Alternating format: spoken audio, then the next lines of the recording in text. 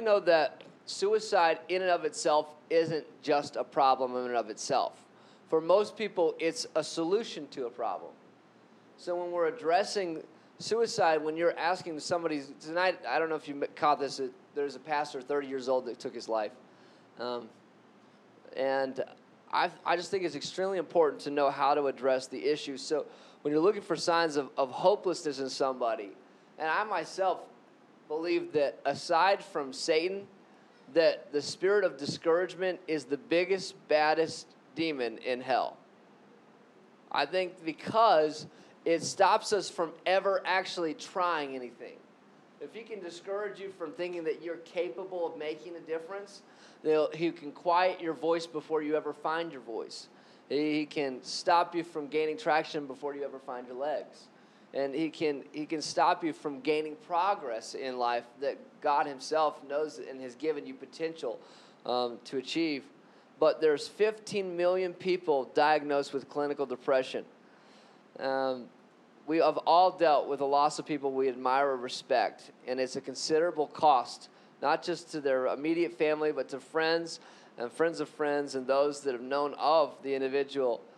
A lot of people deal with loneliness, and it's terrible to suffer alone. That's what the enemy tries to do. He isolates us. When I was in Africa, we went out on the safari, and there was a rhinoceros that we went to go see. The first time I was in Zambia with a team from ORU, and I have never seen a larger animal in my entire life. And you got to know that my grandfather was a cattle rancher. So I was around some big bulls in my life. I've ridden horses, I've seen Clydesdales, and this rhinoceros was massive, like over the moon. Like, imagine two hippopotamus, right? And you maybe have seen them in the zoo, but when you're standing like 6 foot away to 8 foot away from one of these things, you're shaking in your pants. Like it's pants wetting scared or scary. And good to see my little guy here. We're going to pray for him. He's had a little cough, so JC's coming late and leaving early because she doesn't want our little guy to get any worse, but he's been pretty good today. Anyways, we'll pray for Levi. If you haven't met him, that's my 9-week-old son. Week-year-old. Oh, is it 8?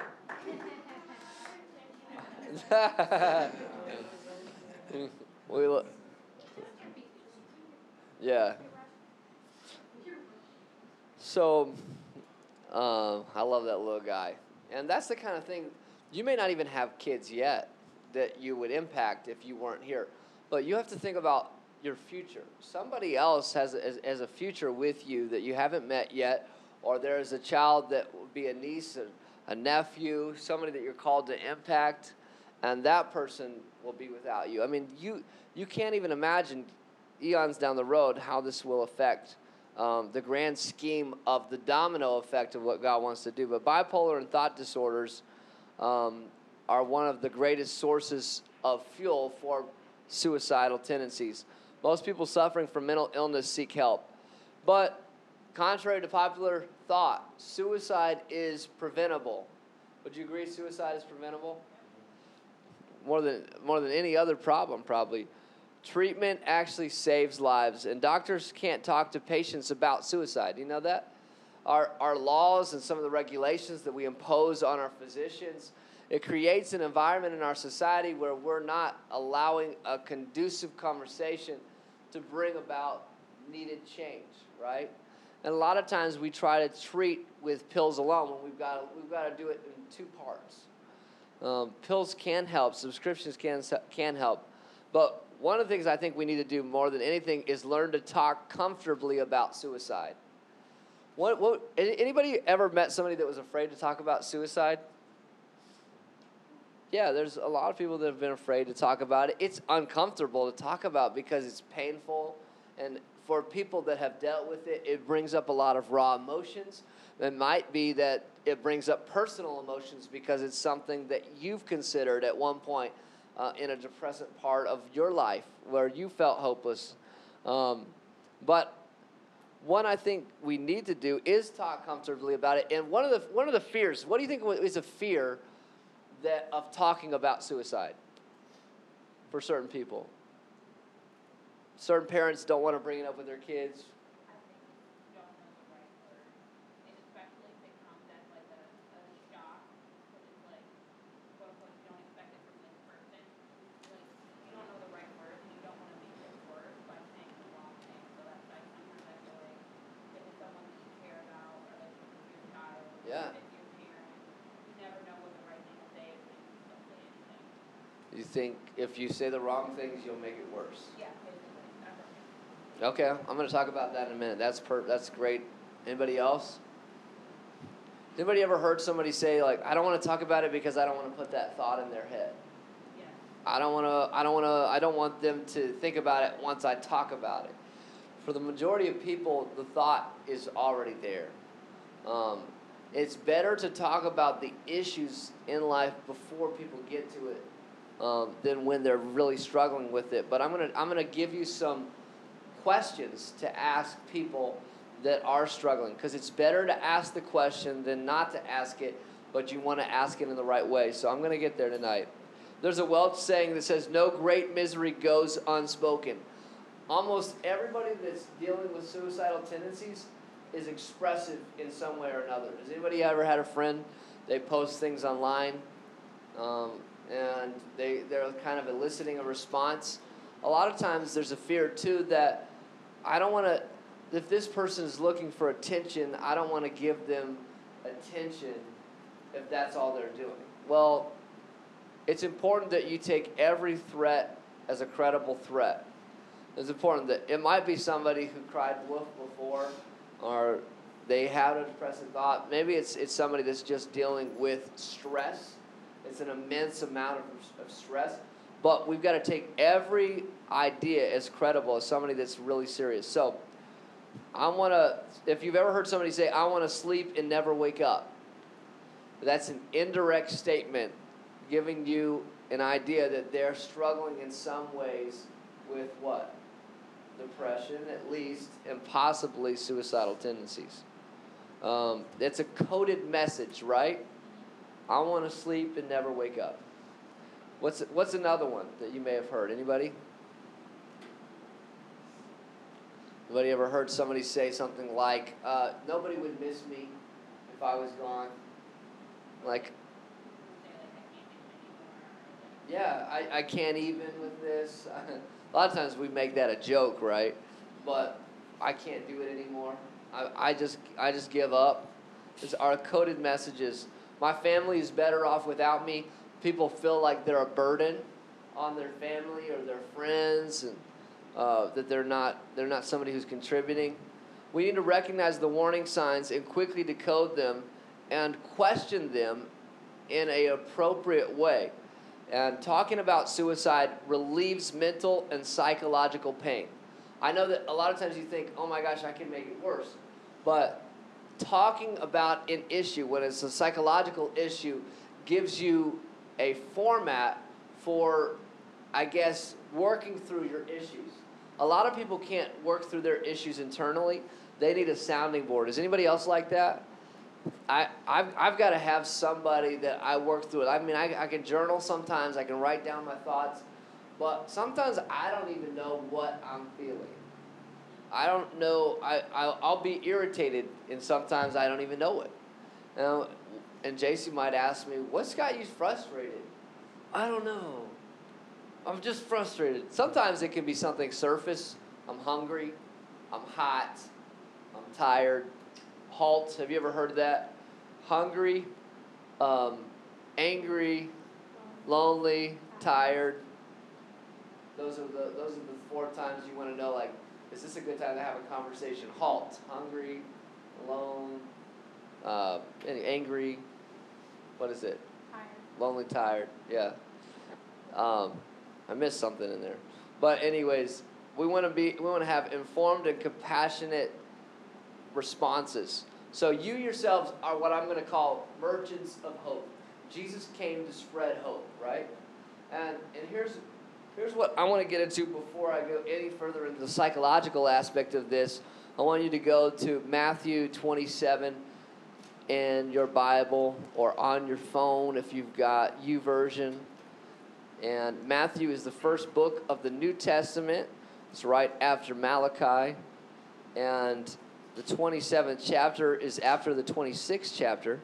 Just kidding. All right. Who's got this?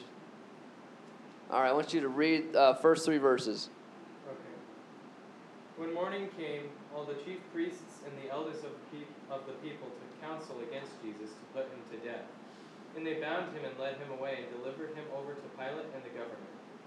Then, when Judas, his betrayer, saw that Jesus was condemned, he changed his mind and brought back the 30 pieces of silver to the chief priests and the elders. And I'm going to read that in my version because it says something. He's changed his mind.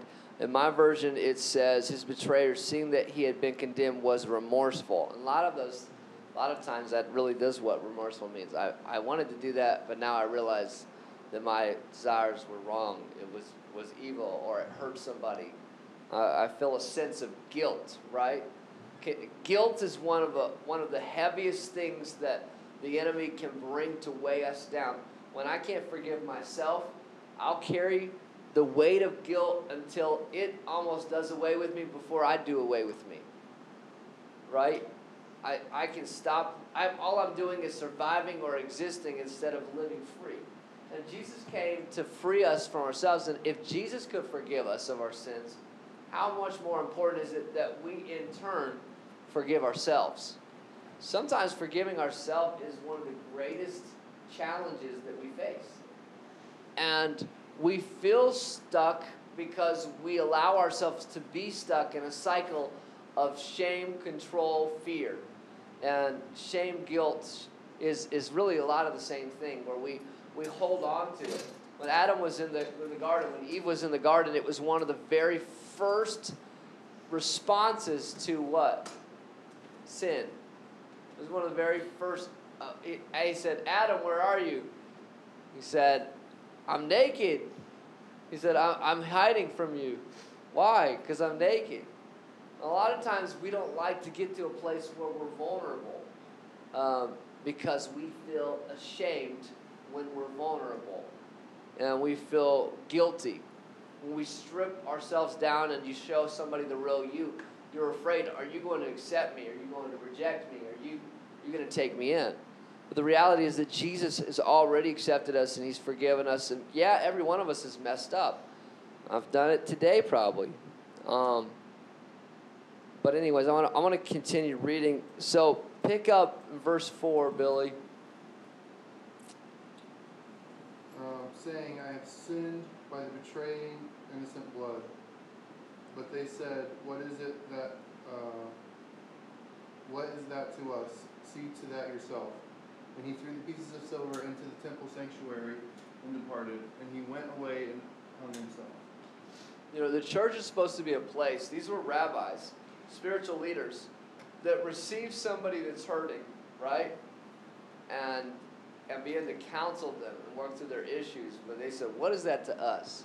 That's what religious leaders do when they're strictly religious leaders. They're traditional leaders. They care more about regulation and law than they care about people. These people cared less about what's going on around than they did about him. And they might have been feeling some guilt themselves. But that was blood money, right? That he threw down. And it says this in verse 5, then he threw down the pieces of silver in the temple and departed and went and hanged himself. Do you think that what he did was unforgivable? What was what Judas did unforgivable? No. And in fact, there's a really good claim I can make that each and every one of you are Judas, because Jesus went to the cross for you. You sold him out for your wrong choices. We sold Jesus out for our moment of pleasure in sin. Because sin is pleasurable, and anybody that tells you it's not fun for a minute is just straight up lying. Because sin is fun for a minute. It's the sting that comes at the end of it that's not fun. It's like the scorpion. The sting's always, it's the last part to hit you.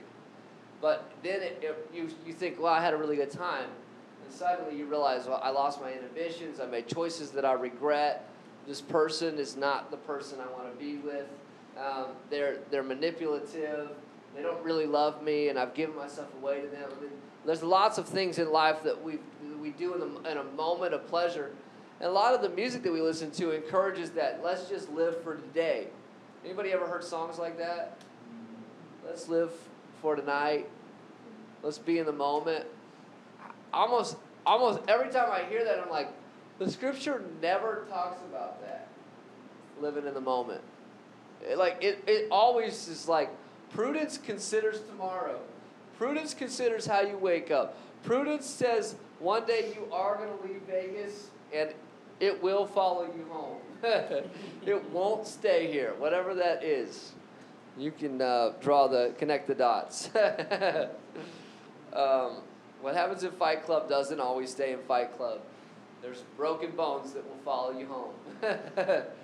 There's things in life that are like that. But Judas, he ended himself. I mean, I think that Jesus would have restored him. I think Jesus had the power to restore him. I believe that Judas chose his path by ending it before he gave Jesus an opportunity to restore him.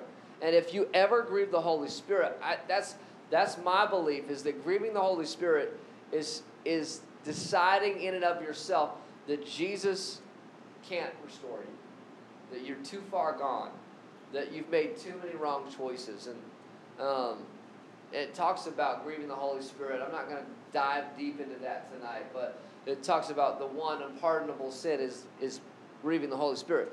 Well, what grieves God more than to look across Jesus' sacrifice and say that it wasn't enough?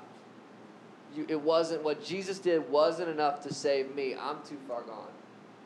That grieves God, to not be reconciled to Him, to know that you couldn't do it yourself, but Jesus did have the power to do it, and you didn't accept it. So a lot of times that in and of itself is what? That H word we talked about earlier that drives most people to the solution of suicide. What is it? Hopelessness. That's right. Hopelessness. That's the epitome of hopelessness. And then it says this. They said, what is that to us? You see to it. Then he threw down the piece of silver in the temple, departed, and went and hanged himself. But the chief priest took the silver pieces and said, it's not lawful for us to put them into the treasury because they're the price of blood. That is blood money. This was the cost of an assassination. I actually, if I could read into this, I'll interpret it how I see it.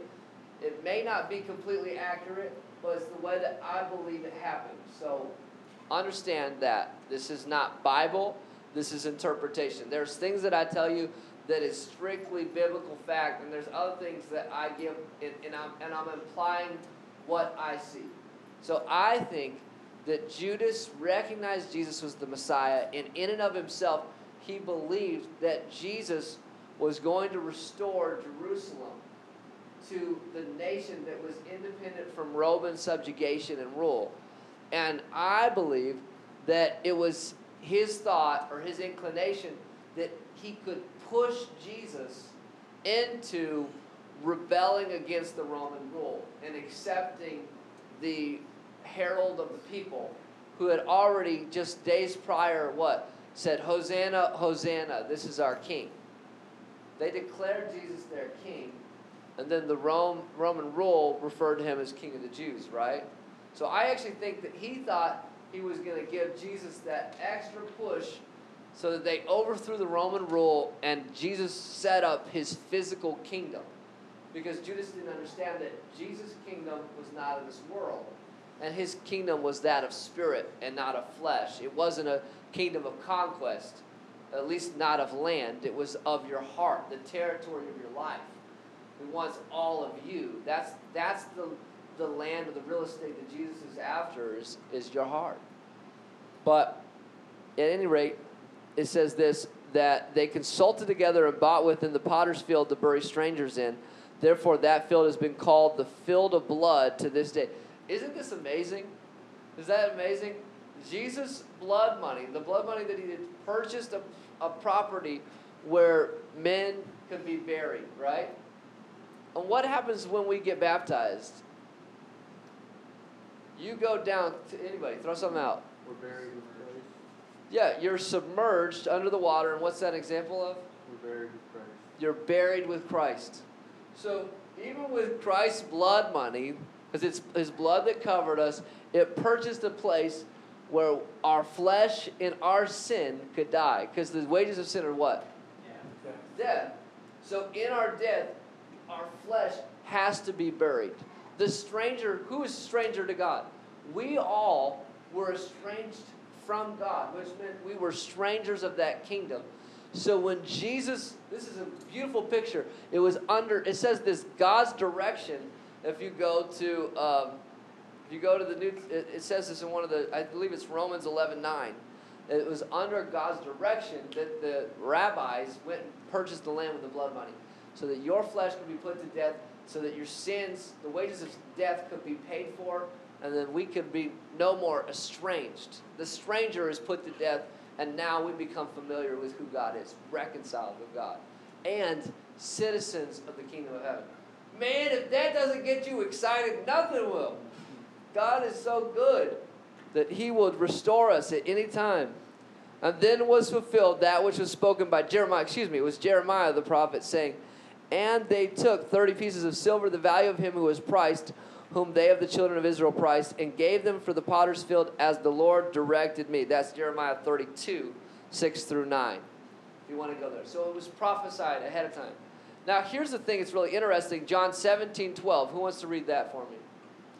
Matthew, Mark, Luke, and John. It's the fourth book of the New Testament. I'm telling you that because there's a lot of people, I think, in here that don't know your Bibles. And I would like you to start bringing your physical Bible in, because there's too many people that are biblically illiterate. You can pull it up on your phone, but you don't know where to find it if you were to actually pick up a book. So I want you to, so we can better understand that, I want you to try to bring your physical Bible in. John 17, verse 12. Anybody got it? Tosh, go ahead. While I was with them in the world, I kept them in your name. Those whom you gave me, I have kept. And none of them is lost except for the son of perdition, that the scripture might be fulfilled. So, who is that? That was Judas. Judas was lost, and that the scripture might be fulfilled. Some people read into that, and they say that it had to happen so that the scripture could be fulfilled, and that was his destiny. He was destined by God to die in that way. I don't necessarily believe that. I think that that the Lord knew that was his choice already, that would be his choice, and so that he prophesied it as such. I don't believe that God doomed him to hang himself in that regard. But that was something that happened right there. Jesus came to give life, not death. And we're all guilty of hanging Jesus so that we don't have to hang ourselves. But when we condemn the cross and we accept and embrace guilt and shame and we feel hopeless, we're saying that Jesus can't save us. Jesus can't. And so my bigger thing is, I want to tell you tonight that there's hope in Jesus. And the cross is big enough to take your problems and the weight of your shame and the weight of your guilt and the weight of your bad decisions and the weight of your remorse. And you can be different. You don't have to continue living the same way you have been. Maybe you're like, well, I've been addicted to this thing for the last 10 years. How am I going to get free of this? I can't get free. This is who I am. I'm never going to get free. No, you can get free. And you just need to get some people around you that will help you with that. But we could talk a little bit more about this later. But anybody ever wondered what happens after death, or what happens to a person that commits suicide? Has anybody ever wondered? I think in the case of Judas, we know that he was son of perdition. He was lost. Jesus said he was lost. So if I had to tell you right now, I think that Judas is in hell. And I don't believe that every person that commit suicide is on their way to hell. I think that there's people that have mental conditions. There are people that are struggling with mental health issues, and those things have driven certain people to make that decision. And God, in His infinite goodness, weighs every measure of and understands every mechanic that's going on inside of a person's internalities before He makes that. And I believe it's God's last resort, not His first resort, to send somebody outside of His presence and away from His goodness, right? That He's going to do everything within His power in order to recover every person, every created being, because you were made in His image, and as such, He loves you, right? So there are these fraction of seconds that happens between life and death that I believe somebody really can be remorseful. But with that remorse, they offer up more than remorse, which is conviction, and conviction leads to repentance, and repentance says, God, I made a mistake. You can save me, right? So I believe that there are people that have done that. Now, I say to people that are asking me, sometimes people that come to me, Pastor, if I commit suicide, will I go to hell? There's a really big chance that you're going to go to hell if you don't straighten up and stop considering that as an option, because it's a sin, and the wages of sin are death. And if you're not operating in true conviction and repentance, you can't turn away from that decision. That's one decision you can't turn away from. So that's what I tell people. I don't think it's worth the risk. I don't think it's worth the gamble, right? Does everybody understand the discrepancy that I'm making in those two scenarios? So how do we deal with somebody that's struggling with this? Because suicide is preventable and treatment saves lives. So I want to talk to somebody. I need to know how to become a merchant of hope. How to become. So it's an acronym called QPR. I want you to use that acronym. Put it down. There's things like CPR, right? We have CPR. What is that? Resuscitate somebody with a pulmonary resuscitation, cardiac pulmonary resuscitation, right? That's it. And so this is recitation of the inside. It's recitation of your emotional well-being, your physical well-being, your mental well-being, right? So it's called QPR. I'm going to explain in a second. Not everyone is suicidal. Some are just stressed to the breaking point. But we need to understand the signs. The idea of putting the idea of suicide in someone's head is a myth. You're not going to do that. We need to intervene, and we need to have courage to overcome our fears. One of the greatest ways you can offer hope is through, anybody want to guess? It's when you're not talking. Listening. That's exactly right. When you're listening.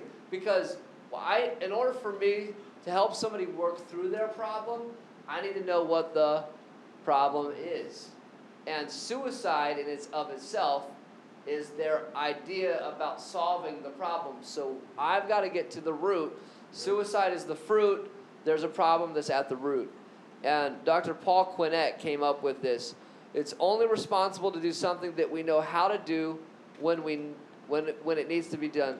To know how to do when it needs to be done. So we should not feel... actually, I wrote this down and it auto-corrected, so it's not making sense. That's why I'm trying to make sense of it right now. So basically, I'm going to paraphrase what he said. If you feel a sense of guilt because you think, I should have intervened before, you didn't have the tools to intervene before. Tonight, you're going to receive tools to intervene, so you'll know how to. So if anybody, again, guilt is something we lay at the cross. The QPR stands for question, persuade, refer. Say it with me. Question, persuade, refer. Let's all say it together at the same time. Question, persuade, refer. It's not in place or a substitute for counseling or treatment. It's hope through positive action. And it's recognizing some of the myths. So if you wanted to take some of these notes, the myth is no one can stop a suicide. Fact, you can intervene and stop a suicide by referring to the right place. Question, persuade, refer. fact, if people in crisis get the help they need, they probably will never do it. It's not always true, and we don't have to take it upon ourselves responsible for it. But we're not responsible whether they choose to do it or not. That was their choice. We're responsible for doing all that we can do to intervene and looking for the signs, right? So myth, suicidal people keep plans to themselves. That's not true. A lot of them are expressive about it. Like we said, there's a Welsh saying that no misery, I don't remember what it was. Misery loves company. No, it's not. It was, the Welsh saying is no great misery goes unspoken. But that's true too. Misery loves company, so they'll talk about it. Myth, those who don't talk about suicide don't do it. A lot of people believe if we don't talk about it, then people won't commit. Oftentimes, it's the people that don't actually get out what they're feeling, that don't realize that they're not on an island to themselves. Fact, any positive action may save a life. Ask someone if they're suicidal. Asking may decrease suicide risk. Most suicidal people keep their plans to themselves. Is that true or false?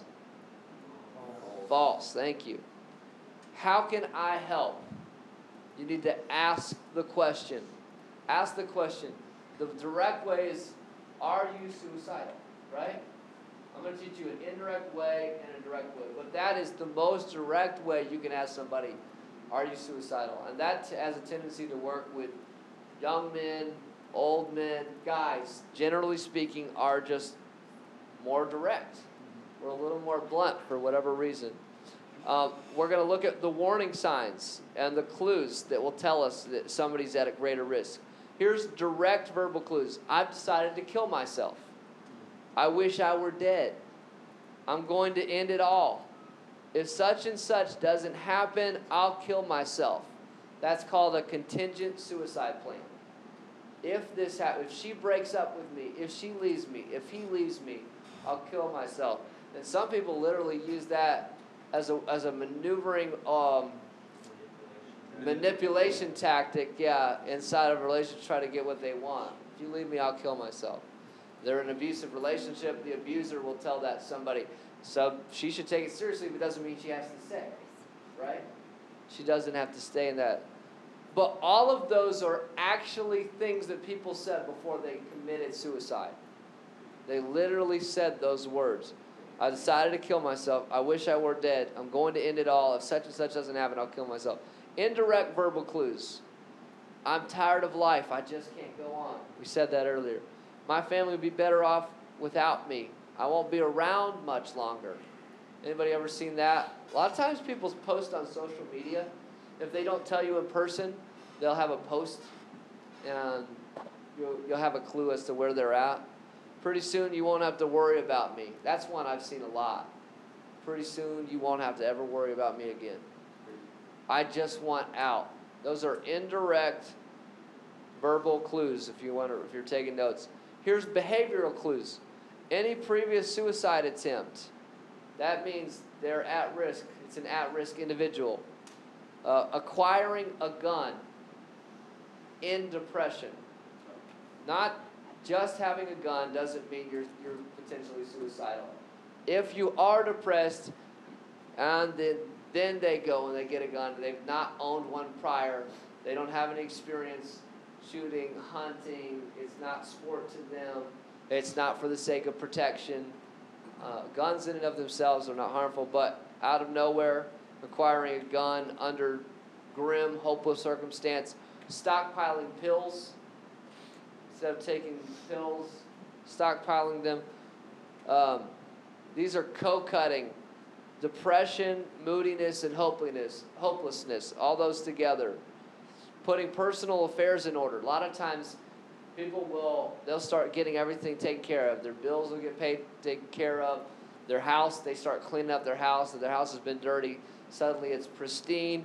And they give away prized possessions. They'll say, I want you to have, if I go, or they'll straight up give you, here's my 75-inch, 80-inch TV. I want you to have it. Here's my Sony stereo system, my Bose system. I want you to have it. I don't need this car anymore. If somebody gives you their car and they don't have a new car, and there's no, like, you know that they're not about to get a new car, you should be concerned. Here, take my house. Now, if somebody's in their 80s, you know what I mean? We're not talking about that. But sudden interest in religion, if somebody's never had an interest in religion. A sudden disinterest in religion, if people are walking away from their faith community. If they've been a part of a faith community and suddenly they're disinterested, they leave their faith community to make a suicide attempt. How many know if you're depressed, alcohol will fix your problems? True or false? False. Alcohol is a depressant. It's a depressant. It's going to make it worse. And it will cause you to, if any person is relapsed, they're at risk, high risk. May indicate a person's in trouble. You need to ask about that suicide risk.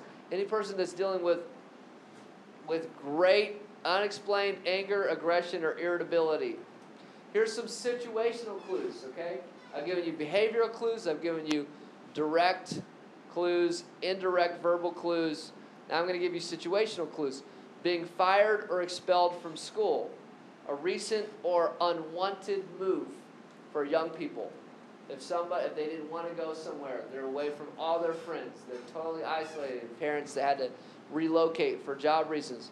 An older person that loses driving privileges or is going to need to be moved into a nursing home. They're losing their independence. It could be a very dangerous time. Loss of any major relationship is usually the biggest one. So for young people, sexual relationship that's been ongoing for any amount of time, any amount of seriousness, and that person is gone. It's literally like grieving like somebody's dead, right? While they're living. Because that person who's a best friend, has become a best friend, is still alive, but you're no longer in a relationship with them. That person's at risk, which is a good time to talk about things. How are you feeling? You're a friend of somebody that's just gone through a major breakup. Are you struggling? Are you doing better? A death of a spouse, child, or best friend, especially if by suicide. Diagnosis of a serious or terminal illness may trigger a crisis. Any one of those are situational clues. I'm on alert because I know that this could lead to depression. Depression in certain individuals could lead. How many know it's important to know that for yourself too? Like, I'm just going through a valley right now. I had to distinguish when I was going through a really difficult time that I didn't want to kill myself. I had lost a will to live. I had got to a place in life where at one point, I hate to admit this, but I sat on my bed with my gun in my lap and fantasizing over ending my life at one point because I was struggling so bad. And I was doing ministry at the same time. It goes to show you that pastors, counselors, therapists are not above mental illness or mental health. You know what I mean? It's personal. So I went to counseling for 6 months. I got help. I talked with somebody. And that's what we talked to you about as question, persuade, refer. We're going to talk about who you can refer them to. Go see somebody. Some people are worried about the financial cost of seeing a counselor. They don't feel like their insurance will cover it. There is a place in this community that will see you, whether or not you have money. They work with you. And they're actually they have government grants. Sudden unexpected loss of freedom or threat of punishment, like jail time, is a situational clue. Anticipated loss of financial security, primarily untreated depression. So, fear of becoming a burden to others is a situational clue to a potential crisis. But suicide should be taken seriously. True or false? True. Losing a loved one, especially by suicide, raises the risk of suicidal thinking and maybe even a suicidal attempt. True or false? True. If in doubt, don't wait. Ask the question now. It's important that you Immediately move. I've got 3 minutes and I'm going to finish up. If they're reluctant, what should you do? Persist. Persist. Keep asking. Talk to the person along. Allow a person to talk freely without interruption, okay? Don't interrupt them. If they actually get to where they're open up, don't give them your advice in the moment. Hear them out. Let them finish what they want to say. You're not called to just fix the problem. Like, you're called to listen to the problem and then you empower them to fix it. But a lot of times, especially guys, we want to fix the problem. You tell us about it, we want to fix it. We're fixers. That's by nature. This kitchen sink breaks because JC accidentally put too much food down the disposal and we want to fix it. I was going to fix it. I had the video and everything about to get under the sink. Just like, no, I'll do it. I want to do it. I want to fix it. I'm just being silly. I need a little comic relief. Sorry, babe. So we need to have resources ready. So here's the less direct approach. Have you been unhappy lately? Have you been very unhappy lately? Have you been so very unhappy lately that you've been thinking of taking your life? Can everybody ask that question? Say it with me. Have you been unhappy lately? Now, this is indirect. I mean, I've been unhappy. Unhappy doesn't mean I'm going to commit suicide. But if you think somebody is at risk, it is a path that somebody could take, and it's a way to get there if you think that they're at risk. I've been unhappy. I mean, I've been discontent. I've had to force myself to remember why I'm content, why I'm grateful, for what I have and where I am. Like, unhappy, I'm in charge of my happiness, right? But we're talking about extreme unhappiness to the point of somebody is considering ending it all. So, have you ever wished that you could go to sleep and never wake up? That's indirect, less direct approach. You ever wished you could go to sleep? I mean somebody struggling with depression. If you wish you could go to sleep and never wake up, you are struggling, whether you want to admit it or not, you have struggled with depression at some point or another. Direct approach is, this again is best with young men or boys or older men. When people are as upset as you seem to be sometimes, they wish they were dead. I'm wondering if you're feeling that way too. I'll read that one more time. When people are as upset as you seem to be sometimes, they wish they were dead. I'm wondering if you feel that way too. You look pretty miserable. I wonder if you're thinking about suicide. Are you thinking about killing yourself? I will straight up ask somebody, are you thinking of taking your life? Are you thinking about it? What are you thinking about it? Are you putting together a plan? Have you Googled it? Have you, you know what I mean? How far are you fantasized? How far in are you? What caused it? I went and sat down with a friend of mine who was thinking of taking their life, and and this is what you need to do. It's ask, question, QPR, persuade, and then refer. Don't ask this. I'm just going to say this really fast. You're not thinking of killing yourself, are you? Because why do you think you shouldn't say, you're not thinking of killing yourself, are you? They possibly can, but you're pushing for a certain response. Like, you want them to say no. Yeah, you want them to say no, and you realize you really don't want to hear them say, yes, I'm thinking about it. You're pushing them to do it, and they may lie to you. And of course, we don't want them to say that, but we're trying to get to the real reason. You wouldn't do anything stupid, would you? I've said that one a lot. You wouldn't do anything stupid, would you? You're not going to do anything stupid. Right? And it's not the best way to ask. Suicide is a dumb idea. Surely you're not thinking about suicide. Surely you're not thinking about it. Those are all things I want to say, but it doesn't lead to conversation. It leads to a quick response that you want to hear. It doesn't get you to have that what's going on, get to where the problem is, right? How to persuade someone to stay alive. Listen to the problem, give them your full attention. Suicide's not the problem. It's only the solution to a problem. So don't rush into judgment. Offer hope in any form and ask this, will you go with me to get help? will you let me help you get help? Will you promise me not to kill yourself? The third thing is, if you already asked and they said no, will you go with me to get help? No. If you said, will you let me help you get help, which is give them the information, and they say no, then ultimately you say, will you promise me not to kill yourself until we found help? At least consider options. And that's where I got. A guy wouldn't promise me that we'd go get help. He wouldn't promise me that he would take the information. But I said, at the very least, I know that you're thinking about it. Let's try some pills first. Let's try a therapist. Let's get some professional help. Will you at least promise me you'll do that before this ultimate life-ending decision? Finally, I got him to say, yeah, I will. But they often believe they can't be helped. There's a national crisis line. So I'm going to say a few more questions. This is a good example of how to ask the question. You're not thinking of killing yourself, are you? True or false?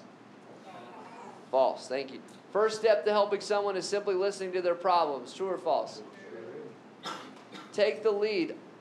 That's what I want you to do. Take the lead. Almost all efforts to persuade someone to live will be met with agreement or relief. So get involved and tell them this. I'm on your side. We'll get through this. That's bearing each other's burdens, right? We'll get through this. I'm not taking them on for myself, but we're bearing them together. I want you to live. So if this is really the third installment of What's It Matter to You? The series, What's It Matter to You? And if I didn't explain that, tonight is Meltdown. Meltdown. We talked about Frozen, dealing with debilitating fear and anxiety. We talked about, Steamed, dealing with boiling anger. Tonight is Meltdown, dealing with the meltdown of sadness and depression, of when you feel let down.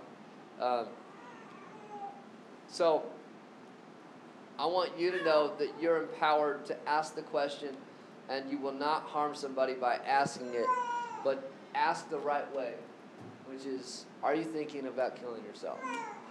Are you wishing that you would go to sleep? Are you so unhappy that you fantasize about taking your life? And how do we not ask it? Yeah, you're not thinking about killing yourself, right? I know it. I know that it's funny to do that. But I like the lecture setting, and I like to ask you questions to see if you're listening, you're attentive. And I think that this is one of the greatest issues that we can face, because a lot of our friends have dealt with this, right? But it says that he takes the garment of heaviness and gives you what? Garment of praise. Yeah. It was a cloak of heaviness for a garment of praise. A couple things I wanted to add was, I think a really important part of what you said was referring, going with them to get someone else to help you. Because I know I've been in a place, don't make me do that. I've been in a place where I tried to help someone, but I was the only person helping them. And it was a consistent thing where I was the only person, and then I got dragged into a very depressed and suicidal state myself, because there was 3 or 4 people that I was helping, and it was I was their only lifeline, and I didn't know how to reach out and get someone else to help them, and help me walk through it. So make sure you finish out the QPR of that, so you don't get in that. And then for yourself, from the biblical standpoint, you ask yourself, do you want to be Judas or do you want to be Peter? Because Peter betrayed Jesus 3 times as well. He literally did this, the same thing, betraying Jesus as Judas, but instead he turned that around and he truly accepted the forgiveness of Jesus and repented, and then he became a father to all of Christians everywhere, and started this huge movement and kept it going, and now we still look back on him today and we're talking about him thousands of years later. So you gotta ask yourself, do you want, you can't just end it, because then there's nothing else you can do, but God can take that place there's nothing, you can't go too far one way, and he can't help you and move you and have purpose and greatness for you. And there was one other thing.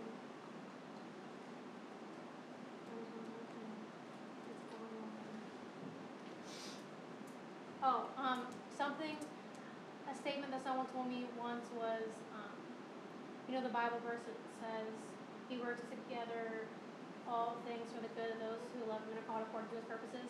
So if it's not good, it's not the end. Not every season in our life is perfect. Not every season in our life is good. But if you're in a place right now where you're like an abusive situation, or you feel like you're so behind in debt, or you're struggling with these huge things, like ask yourself, if it's not good, it's not the end. God has more in store for each and every one of us. Amen. Amen. And I just want to say this, that was powerful. Amen. Yeah. I just want to say point out to what Sarah said. If you are like the only person that this person is talking to, I was in a situation where the person was only comfortable talking to me, but I wasn't yet comfortable like giving them the advice that they needed because I wasn't sure what the right words to say. So I went to someone higher than myself and had them speak wisdom to me so I could speak wisdom to them, because you don't want to be giving them advice or like not saying the biblically the right things to say to that person in the moment that they needed the most. So if that person's not yet comfortable to go and get help from someone else, that they're only confiding in you at this moment in time, and you feel like you can't handle it all, I would go to someone higher and say, or just someone who's more wise in that area. Like I went to a pastor and I was like, hey, can you just give me some advice on how to talk to this person, so that I knew that I was doing the right thing, in my position. And if it's a child, you want to involve their parents in some way, right? Their authority figure, their guardian, their caregivers. And oftentimes, middle schoolers seem to be the most at risk. High schoolers seem to be the most at risk.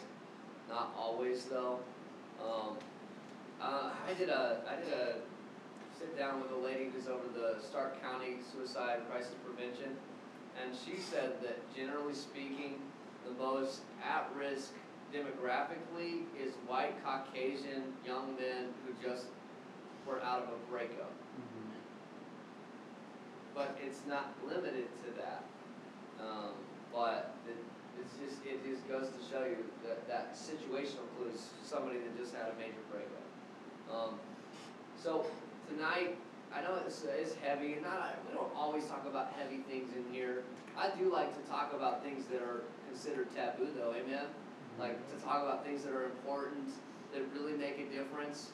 I don't want to just sit here and say that we had a good time. Like I literally want to come and make a difference. I want to make